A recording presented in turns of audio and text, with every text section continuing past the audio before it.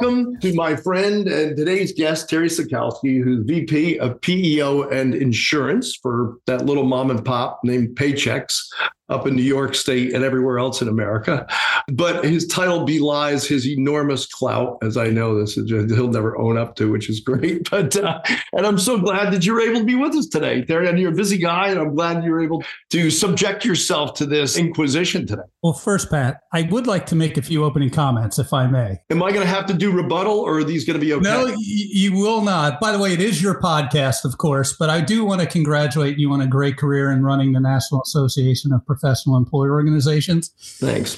I do have to say, throughout Paychex and the industry, we're grateful for your advocacy, your energy, and really the positive impact in our industry. It's incredible. But hey, longtime listener, first time caller. And I was just thinking, this is an honor to be part of this podcast. It's very well produced, by the way, with a great moderator. But I was thinking, it looks like we're up to episode 25. And I was wondering, what season are we in actually, Pat? And are you into the mode where there's syndication in your future as you roll off into retirement? Yeah, I have a huge team of lawyers that are working out syndication now. It's a thing. This will go on in infamy. That's it. And we're alphabetical. We just get into the S's now, because clearly you would have been way up on this list. We're just getting around to that now. Yeah, I was wondering why I was not, right. If I did something wrong or what. But seriously, you've had some really great people on the program. I mean, real players in the industry. And it's really an indication of the respect I think everyone has you personally and professionally. So sorry for the intro, but I'm really happy to be a part of this. Thank you. It's great. I was worried you wouldn't be able to read my handwriting there for a minute. So thanks for saying all that stuff. Thank you. I tell everybody this podcast is great because I don't do the talking. People find that impossible to believe. But you're right. The guests have all been great. No pressure. And then I've mentioned this before, that Jason Randall of Questco said, hey, a bunch of the private equity folks are listening to this podcast, and they're getting a feel for this industry and a very positive outlook for the industry. We'll talk about this a little bit today, but he's like, you got to know, I'm talking to some private equity people. They're listening to this. So that's good. Well, your ratings are very strong. Are we tracking ratings, by the way? Oh, yeah. We're way up there. We've eclipsed The Crown. We're up against Ted Lasso. We're not quite there yet, but we're doing great. It's terrific. And it's only audio. If it was video, imagine we'd crush it. It really would be something. Yeah, we're giving the Kelsey brothers a run for their money. I love it.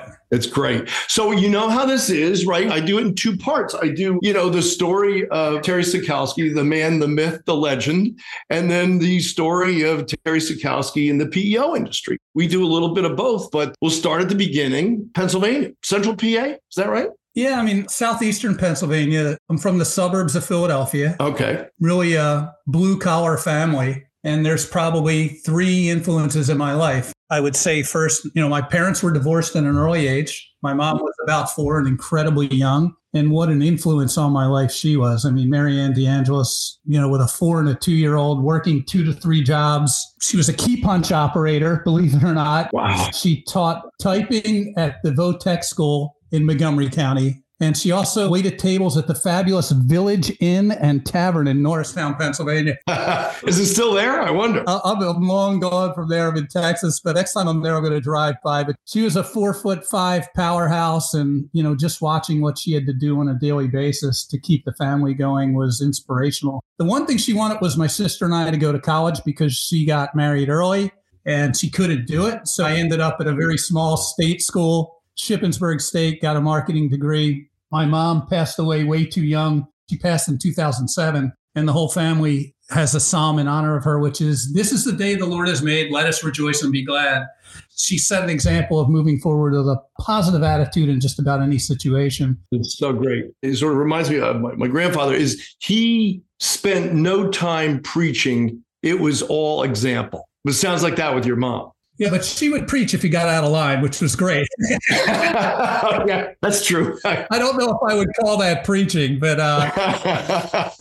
but it sounds like her example of resilience and hard work came through loud and clear. Whatever cards you've been dealt, play them. And that's pretty much her story. Yeah, and that stays with you in life, right? It does. Her brother, by the way, was my Uncle Paul. He was a young hustler, so he was in many ways a father figure to me. He bought an automotive body repair shop and worked there in high school, worked there in college, did whatever you had to do. But he was an absolute hustler. He built that thing from nothing, and 90% of his business was through referrals. So it's amazing what you're getting throughout life, but never did an ad, never did anything. It was all client referrals that drove his business, which really helps when I got into industry. I wanted to try to emulate that, and that's all about providing great service. And then the last one would be my father. I didn't grow up with him on a daily basis, but his family didn't have the means to send him to college. He wanted to get an education. He went to Pierce Junior College while he worked in the day, did that at night, got an associate degree in business, then went to Drexel at night for an accounting degree, and really was able to parlay that. But I saw him kind of grinding constantly. So 3 people really of interest and helped me in my life. And my career is different than many of your guests, however. I mean, I took the corporate route. Mm-hmm. And I'm always fascinated by your guests because they took a more entrepreneurial route. I love both. Yeah. But I took the corporate route, primarily sales, then general management. And I've always been a big proponent of results matter. Yep. Finding ways to perform at high levels, earn the right for a promotion. That's also what guys say who aren't good at interviewing, by the way. No, but I want to go back a little bit is, with that background, don't you feel you were kind of on the bubble? Like you could have gone either way, not gone the college white collar route. Don't you think? I could have very easily been working in the automotive business for my career, and that would have been great. Right. It would have been great, whether it was car dealership, used car dealership, service. I could have definitely followed that up. But you took the college route. I did. And it's something your mom was really determined for you and your sister to do that. She was, and we both checked that box for her. Yeah, that's great. That's great. Okay, so you got out of ship, and where'd you go? What'd you do first? Yeah, I got some advice that I should go to a big company where I can get great training. So at that time, the Stone Ages, Xerox, IBM, they were big names, General Electric. So I pursued those 3, ended up at Xerox in a sales capacity. Wow. Actually would do any sales job they would give me. And where was it? In Pennsylvania or not? Yeah, in the Philly area. So worked at Xerox for 9 years as an individual contributor. Went to a company who was doing roll-ups called Icon Office Solutions. They were rolling up different dealerships. It was a great experience. They rolled up 400 different dealerships and then ended up integrating them into one company, which was sold to Ricoh. So I ended up working for Japanake and Ricoh for some time after it was bought by Icon. Mm-hmm. That's a tough business. It took me way too long. One of my mentors at Icon Ricoh, Mark Bottini, went to Paychex. About a year later, I followed him here. That was 2013, and January of 2013, I've been in this industry. But let me back up for a minute. What did you learn from Xerox? What did you learn as sales training from those 8 years, like a retail level, man, grinding it out, hitting the street? Like, what was that like? What did you learn from that? My only somewhat entertaining story is they wouldn't allow me to sell copiers when I first got there. You would think anybody they would let sell a copier.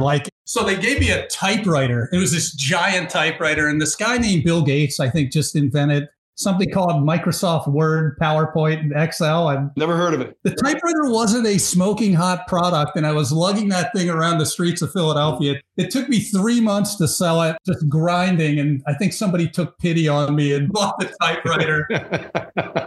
And thank God they did, or I would probably have never lasted there. Yeah, that was the entertaining thing. I wasn't allowed to graduate to copier sales. So yeah, although I guess the margins were probably pretty good on that typewriter. Who knows? I mean, it was $2,800. That's all I remember. Can you imagine $2,800 for a typewriter? And then I pretty much tried to get into as many different aspects of the business as possible. Every year I tried to sell a different product, whether color was coming into the market or digital or whatever it might be, or even document processing. And I wasn't doing it to really diversify my inventory of knowledge. I was the guy who was chasing the comp plan that the guy in Rochester, by the way, another company headquartered in Rochester, New York. It's hard to believe I've worked for two. So you can't get away from Rochester. I can't, but I was going to where I thought I could leverage the comp plan the most. Ended up getting all kinds of different experiences by just being greedy in that. So early in my career, that's what it was about. And it really benefited me because in 8 or 9 years, I worked in 8 or 9 different industries, business segments. It really helped me diversify my understanding from selling to a school district to an enterprise corporate company to a quick printer. I mean, it ran the gamut. So really helpful. And so you got to Paychex in 2013? I did. To do what? I came to Paychex and I was responsible for our SMB payroll division. And at that time, Paychex was generating over half its revenue from pure payroll, pure small business payroll. Since then, I've seen it really change in the majority of our businesses and other stuff like PEO. So started out in payroll. I lived in Houston at the time, so I got really interested in the other stuff in the business. I was seeing the complexity of PEO. I was seeing people in ASO. I remember being keenly focused to getting engaged in that part of the business. So I forced my way into client interactions. That's pretty much what I did. I would refer a PEO client and I would make the sales manager take me on all the calls. Don't refer and go. I want to be on the first call. I want to see the proposal. I want to see implementation. I want to see enrollment. I want to see go live. I mean, what I learned there is you can't learn the PEO through a book. In my opinion, the PEO is an experiential learning experience. There's so many moving parts when you think about the process from first engaging a client to implementing, enrolling, first check date, to then a benefits renewal. I mean, if you go through the life cycle of what happens inside a PEO sale, the moving parts are extensive. So you have to be learning agile. You have to be curious. And luckily I was. And, like most people, you get interested in it. Yeah. In 17, I'll tell the rest of the story. I had an opportunity to manage the ASO business nationally for Paychex, then very soon 401k, then PEO, and then the agency sales. Then timing is everything in life, right? Yeah. In 19, we started to get more acquisitive. John Gibson was a senior executive here who's our CEO now, who has experience in PEO, who I think, and he spearheaded those acquisitions, HROI, Oasis. Yeah. So now I'm getting PEO experience, and then I had M&A experience from Icon. So I got an opportunity to work with, guys like Perlberg and Terry Mayotte and, Barb Drames and Mark Rodefeld. And as we began to try to pull these companies together, man, it was a great time working with those folks. I learned a lot. And, Paychex really had an open mind about how to do things. We didn't say we know everything. What's the best business practice? What's the best idea? Who cares who it's from? Yeah. And let's try to implement it and make a really good PEO. And if you remember Oasis, you think of Oasis as one company, but it was a roll-up of probably 12, 13, 14. I think it was up to 15 different acquisitions they did that were rolled up. So that was a lot of fun. So I got to work with them intensively and still do rely on those folks for advice and counsel often. Let me go back to the sales part, and I want to catch up with this again. It's a difficult sale, isn't it? It is an extremely difficult sale. I think the biggest challenge in the industry is getting a new sales rep productive quickly. You can talk to anyone. Is it 6 months? Is it 9 months? Is it 12 months? And then give me the definition of what productive is. How many work sites? So it takes a lot to really scale a PEO and build it. You need to build tenure in your sales force. That definitely helps. But hiring people that are, I hate the word hungry, so I won't use it. I prefer to use like competencies. In my opinion, you need to find people who have a certain degree of business acumen and people who are learning agile. You need to understand how business works and continue to be excited about learning things. If you don't have that, in my experience, it takes a long time to get a sales rep to productivity levels that are acceptable. And then acceptable, the definition is different to anyone you talk to. Yeah. Do you still do sales calls? Do you still go out on sales calls? I do. What do you lead with? When you say, what do I lead with? As a product or a service? Like, how do you start? Like, how do you start making the sale? You walk into somebody, obviously it's not cold. You didn't just knock on the door. They've set up the meeting. And you go in and, how do you start selling PEO? Well, I think there's a high-level sale to the PEO. And then I would tell you there's so many parts to it that the actual pre-sale strategy discussion is critical. So you can zero in on the right component of the PEO that matters most to the prospective client. Mm-hmm. And that's hard. Discovery inside the sales process is critical because you can get lost in it and a client can get lost in it. So really nailing down the compelling reasons there's always the high level, like why should you buy from Paychex and why you should buy from our PEO, right? And then there's the lower level, which to me is all about the discovery process, asking great open-ended questions and understanding what a business owner is trying to achieve. Yeah. It's interesting. You mentioned before in the copier business, you were working with, all sorts of different players. And when you first got to Paychex, in school boards and auto shops and all the rest of that stuff. So you're doing that now. And when we do focus groups, it's so interesting to hear people say, I want somebody who knows about me. Right. I mean, that comes up again and again and again. Right. So you have to pivot, right? If you're talking to a food prep business or you're talking to a machine shop or a software developer or something else, right? You got to be able to pivot with all that stuff. Yeah, you absolutely do. I mean, that's why many people in our industry, as you know, go to vertical market strategies, right? Yeah. Yeah. But when you go there to make that sale, you got to be able to pivot to whatever it is interest them, right? Or whatever their issue is, right? I'm really talking about, I've gained access to a potential client. I understand some things about their business. I've done some research, and now I want to get some, what I call direct hits, in terms of what will help their business improve. And by the way, there are so many. The great thing about the PEO is our product set is so vast. It has so many things. Again, I think the biggest issue is a sales professional can get lost in all the capabilities inside a PEO. Interesting. You can't get lost. You can't just show up and show 15 brochures. It has to be a more targeted approach, in my opinion. That's one person's opinion. Yeah, no, that's interesting. By the way, then throw into it HCM and ASO. I mean, there's so many different variants that the best person that sells is going to win the deal. Forget about what product they're offering, right? Or what service they're offering. If they're able to prove their solution meets the client's needs better, they're going to win. Are you finding that the buyers are getting more sophisticated or not? They definitely are. I don't think there's any question. I mean, think about your tenure, Pat. 10 years ago, how many people knew what a PEO was, Not many. Yeah. The PEO was regional. Let's be fair. The PEO was a regional product 10 years ago. And now you can go into just about anywhere. And the amount of time you have to spend educating, I'm finding is less than it was 10 years ago. And that's thanks to the great work your team has done. Well, thank you. Yeah. And, it's funny. I call it the guy next to me on the airplane test, right? It's like 12 years ago, the guy next to me on the airplane, what do you do? The PEO industry, like, what? But the more people I talk to are like, oh, yeah, we use a PEO. And I know what a PEO is. And I used to work for a company that used a PEO. And it is just anecdotal, but it is definitely, the $1 million a year in marketing spend is starting to move the needle, I think, a little bit. Let me ask you about Paychex because, I'm leaving. So if I piss everybody off, you guys can fire me.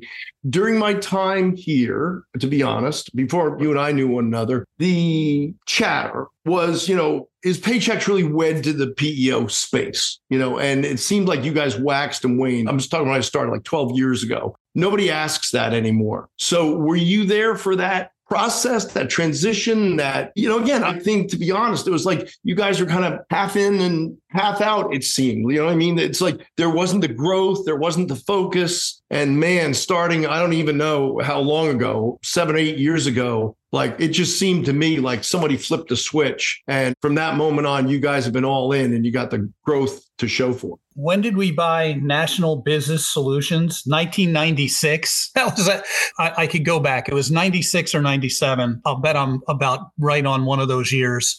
Paychex has been in the PEO industry for a while. I mean, there is natural conflict between ASO and PEO. And, we have a very good ASO business. I mean, a very good ASO business. But there's synergy too. Well, there is. I draw a line, which was when we bought and acquired HROI and then Oasis. That was over $1 billion investment in both those companies, well over. And I think once you spend that type of money to really expand your offerings, and to me, that's when we really began to be very interested and serious about mergers and acquisitions. Yeah. And then from then on, I mean, there's no question now. I mean, there's zero to your point. I hear very little on that anymore. But yeah, when I first got here, for sure, how interested are we? I think we're 1.5 $5 to $2 billion interested in acquisitions or whatever. So talk to me about the acquisitions. How on earth do you pull together and integrate all those companies in a company your size? Yeah, I think you have an open mind, number one. Look, did we learn a lot? Yes. In how we went about it. And would we do some things differently? Sure. Look, it's not easy. It is a challenge. I would tell you it probably took us 2 years and there was a lot of work. If Mark Perlberg and Terry Mayotte and the people that I mentioned weren't also vested in making it work, it probably wouldn't have worked. So I think you had support across the board on both leadership teams. Yep. I would tell you it was a good fit. We're able to work with each other very, very well. Yeah. Put our employees first, put our clients first. And I think you take it from that starting point and then figure out how to grow and be efficient. Yeah. And then how to maintain as much of the human capital as possible. I think that's terribly important. You're not just buying worksite employees, in my opinion. You're buying ideas, you're buying human capital. We are very fortunate that we had a lot of folks that chose to stay. By the way, there's still some remnants of it. I mean, we're one of the only PEOs that offer 2 different technology platforms. We're still very engaged with Prism HR, and we have our own platform in Flex. That's a benefit. That's more complex in terms of servicing, but it's a real benefit to the client. Yeah. Everybody's with the Paychex PEO right now. Yeah. And I think it's really good. And I think we're at a place where we're ready to do more of that.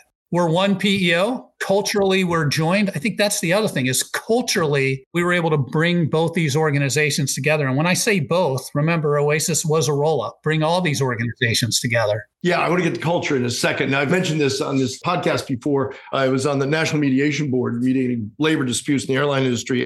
US Air bought Piedmont, remember, years ago, right? And it was like 3 years later. And I went over to meet with the head HR guy at US Air. And I said, oh, what are you doing? What are you working on? He goes, just this merger. I said, what merger? He said, Piedmont. I was like 3 years ago. And I never forgot it because it just imprinted on my brain that, wow, like a merger of this magnitude takes years. Now, of course, the punchline there, if you're from that neck of the woods, US Air took the great culture of Piedmont and dumped it and kept all the crappy stuff about US Air and ended up going out of business. So they completely screwed it up. So talk to me about culture. How important is it and what is it? And how do you do it? How do you keep it? Culture is, first of all, it's definitely one of the reasons to work at Paychex.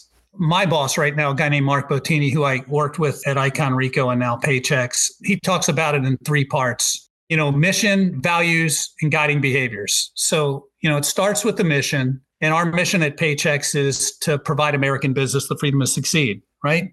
That's a great mission because it can run across all parts of our business. Whether you're selling somebody payroll, you're helping provide their business the freedom to succeed. When you're selling PEO, my goodness, you're really providing that business the freedom to succeed. But it's such a grand vision too. It's like, this is for American business, right? To me, that's great. That's audacious in a sense, right? That's a grand vision. And then it comes down to things like PPP loans. Like we were one of the first to offer PPP loan, the loan forgiveness tools and the loan calculators. That helps drive that. Let me pause on that for a second, if you can. Early on in that, we had a webinar about law, and somebody told me very brusquely, like, I'm not interested in the PPP loan stuff, right? Because I'm not doing anything I don't get paid for. I was like, okay, okay. So what's that mindset to say we're going to take on PPP loans? That's not your space. You guys don't know anything about it. That's not what you did before the pandemic. So how do you get into that? What was that decision to say, like, we're going to learn the PPP loan process and we're going to get in? You and I were talking about COVID earlier and how the world's changed since March of 2020. And at that point, we were in a totally different mind space. Businesses didn't know what end was up, right? Would we survive? What do we need to do? How long will this go on? You must have had people in the company saying, we don't do PPP loans. We're blessed. We had Frank Fiorelli on the board for a while. Yeah. We have a great risk and compliance department, and tax department. So we're lucky enough to have that infrastructure. It's one of the benefits of a Paychex. Our product team, Frank and his team just dove into that pretty quickly and began unwinding it. Our tax team, our compliance analyst, and they delivered a lot of great products. Our website was the most highly visited in that 24-month span during that time. People were going to our website to get information about PPP loans. So wow. Yeah, that's pretty good. That worked out really well, and we're blessed to have the resources and people that can go do that. Yeah, mission drives things like PPP loans and then you go to values, right? So what are your values that your company's made up of? And ours are service, integrity, partnership, innovation, respect, and accountability. So those values are pretty strong and woven deeply into the fabric of our company. Mm-hmm. Yeah. They all have meaning through guiding behaviors. So I'll give you an example. Anybody can say, I'm innovative, right? That's one of our values. So guiding behaviors are 5 statements that prove if you are innovative or not. So what's a guiding behavior for innovation? Here's one. I'm willing to rethink existing processes to solve problems or create new opportunities, right? So I may be innovative, but I may not be willing to rethink and pivot when necessary, or I start from curious when listening to other people's ideas and opinions. I've got some highly innovative people who don't listen very well, right? So I think the guiding behaviors is something we took to the next level by defining it. So if you get those 3 things right, Pat, yeah, and you get it top down, the culture should then define how you behave and what you stand for as a company. I think we've done a really good job in getting that right. And again, especially when you're trying to integrate other companies as part of this whole thing, right? Trying to integrate companies into the operation, you got to be right about culture, right? You do. So what is the outlook for the industry? You've been in the industry, at least with Paychex, 10 years. What's the outlook?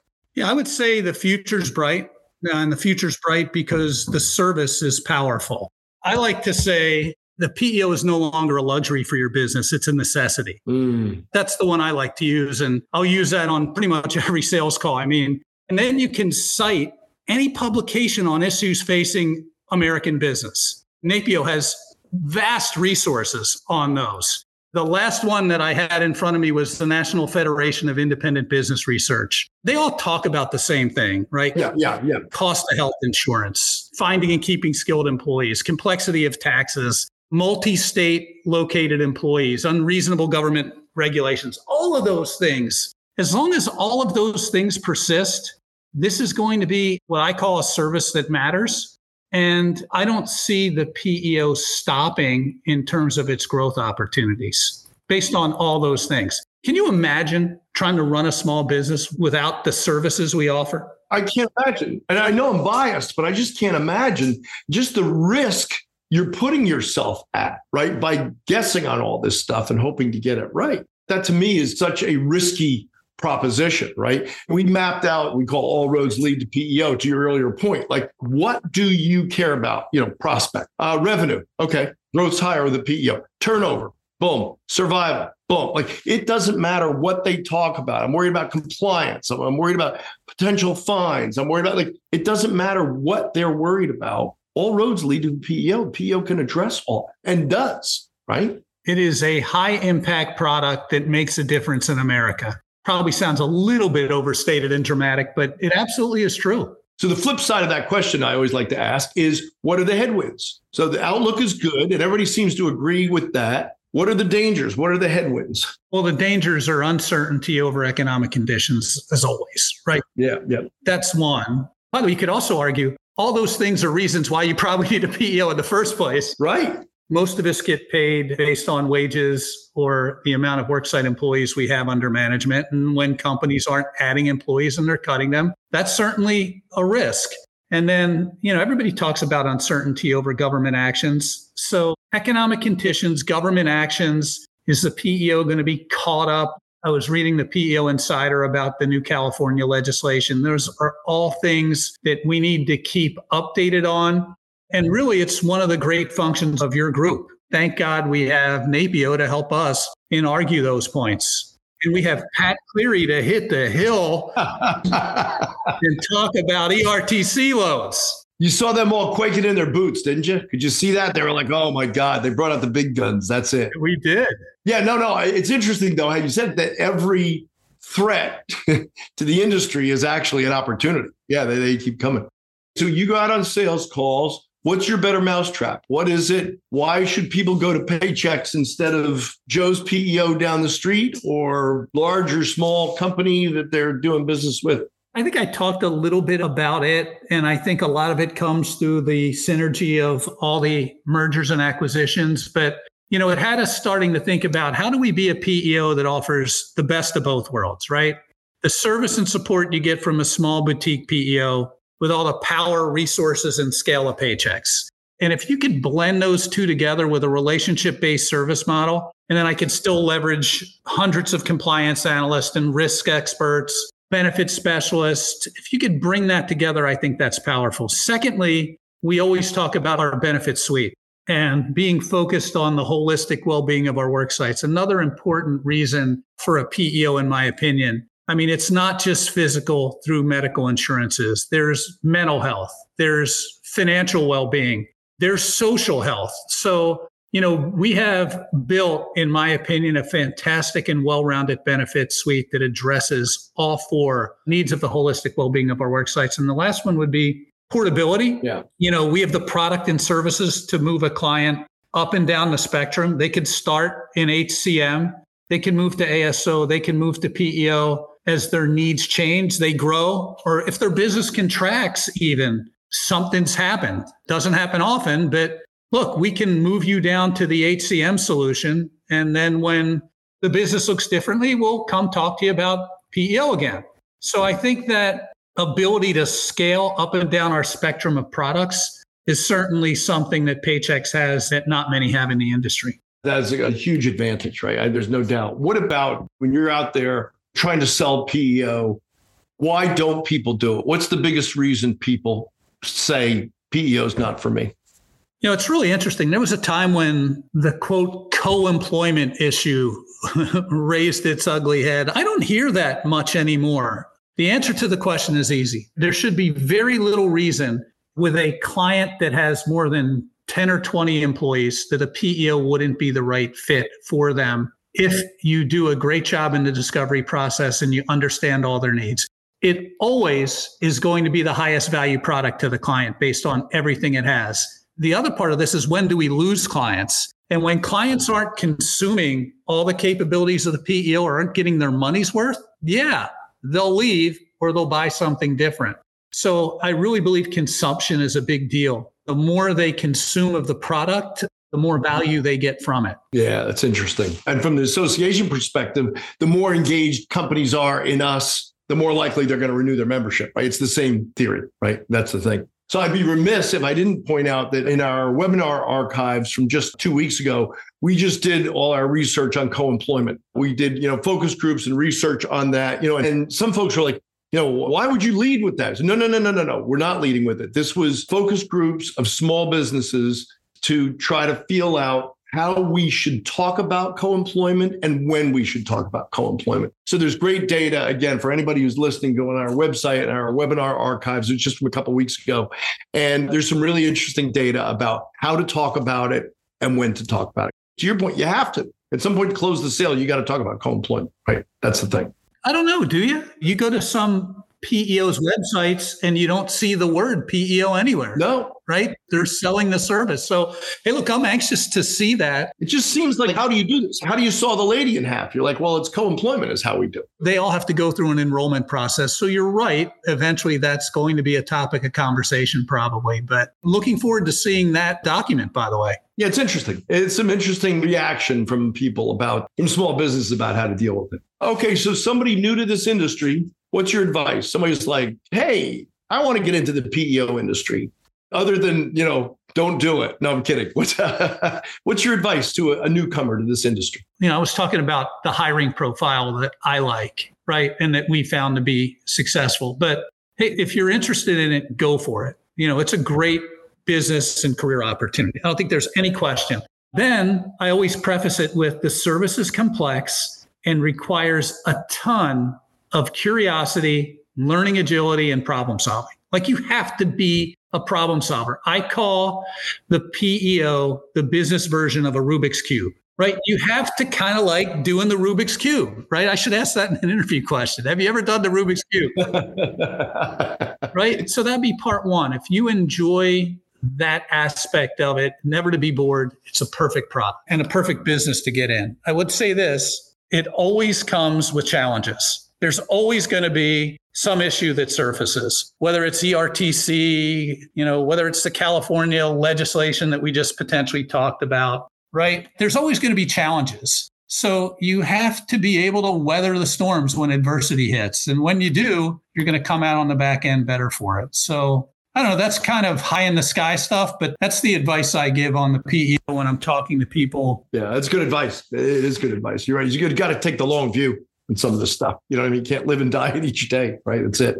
Okay, so my favorite part, last question. What is something people don't know about you? So before you get to answer, I have to say, for all your great career and all the great stuff you've done and your involvement here at NAPEO and on the board, unfortunately, the one thing that sticks in my mind is I was complaining to you about your beloved Philadelphia Eagles, that they booed Santa Claus, and you made the case for booing Santa Claus. And I was like, this guy is the most rabid fan, because most Eagles fans at that point are a little chastened and they're like, yeah, I know we shouldn't have booed Santa Claus. But you were like, let me tell you something. Here's why we booed Santa Claus. I was like, this is an astonishing conversation. I was like, this guy is the biggest fan I've ever met in my life. Well, look, you got to own it, Pat. You've got to own it. Right? So, and all I'm doing is quoting Grandpa Sukalski, may God rest his soul, about why we booed Santa Claus. He was there. I wasn't. Well, you owned it, man. I was, horrified and really impressed. Really impressed. I was like, wow. And I said to my wife when I got home, I was like, man, Terry Sukalski, he defended the booing of Santa Claus. I was like, this guy, the Eagles should bring you out at halftime. No, they boo you instead, but they should give you like box seats or something like that. The Eagles should. It's fantastic. They're a passion in Philadelphia, as you know. So what's something we don't know about you? I was listening to some of your podcasts as I waited for episode 25 and a chance to be invited. I was anxiously listening, but wondering if I would ever be invited. We had a slow news day, so we picked you up. Yeah. But in any event, look, some people were mentioning that they're terrible at golf. And I also happen to be terrible at golf for whatever reason. That's something that I guess people do know about me if they played golf with me. I don't play golf that often because I am terrible at it. I love music. I really enjoy music and have forever. You play? Terribly. I also play guitar terribly. So what kind of music? Just about anything. I mean, I grew up on classic rock, moved to Texas, huge prime country person, 80s and 90s hip hop. I can do it all, right? I appreciate somebody who has that talent. I mean, just watching somebody singing, wow, I wish I could do that. That seems like such a great superpower. It's great when you can move somebody emotionally through your voice. So I'm a huge music fan. Also at a time when I wanted to be a weatherman, believe it or not. That's something that nobody knows about me. Wow. Well, there's still time. Do you think? I was told when I went into the Shippensburg State College radio station that my voice was too high and nasally and I could never be on the radio, let alone weatherman. Here's the thing on that. I've just realized.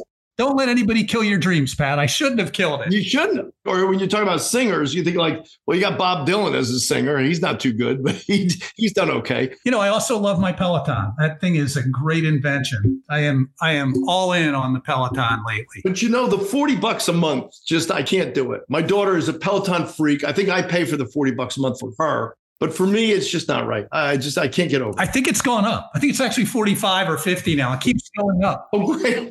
Oh, I feel better.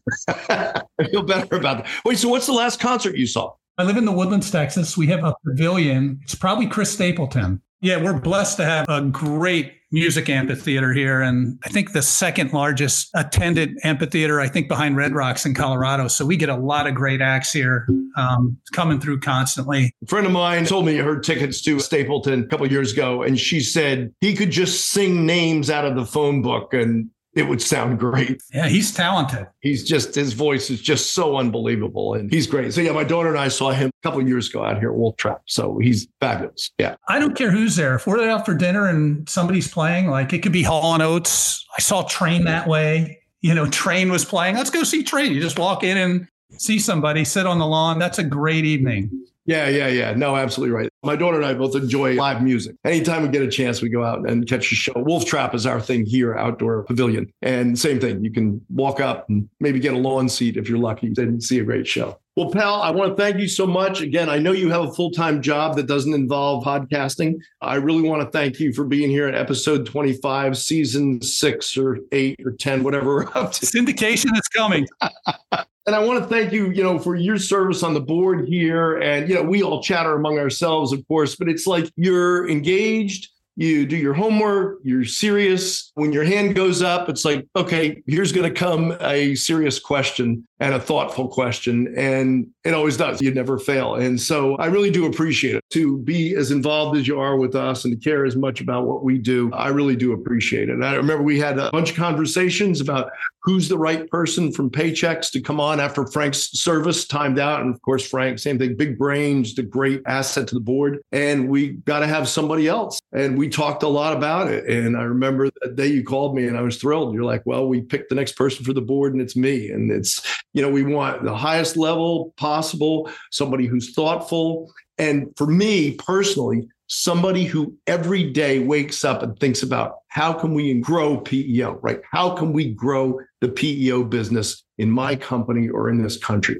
To me, that matters. And you fit the bill on all those items and you haven't disappointed. So I really do appreciate it. I know it's been hard to make all the meetings, but you have, and we are grateful. And I'll see you next week in Sarasota, right? It's an honor to do it. And I'm looking forward to next week. So see you there, Pat. We'll see you there, pal. So that's it. Terry Sukalski, VP of PEO and Insurance, although I call him the king of Paychex PEO. Thanks for being with us today. It's just great. Thanks, pal. You got it, Pat. Have a great one.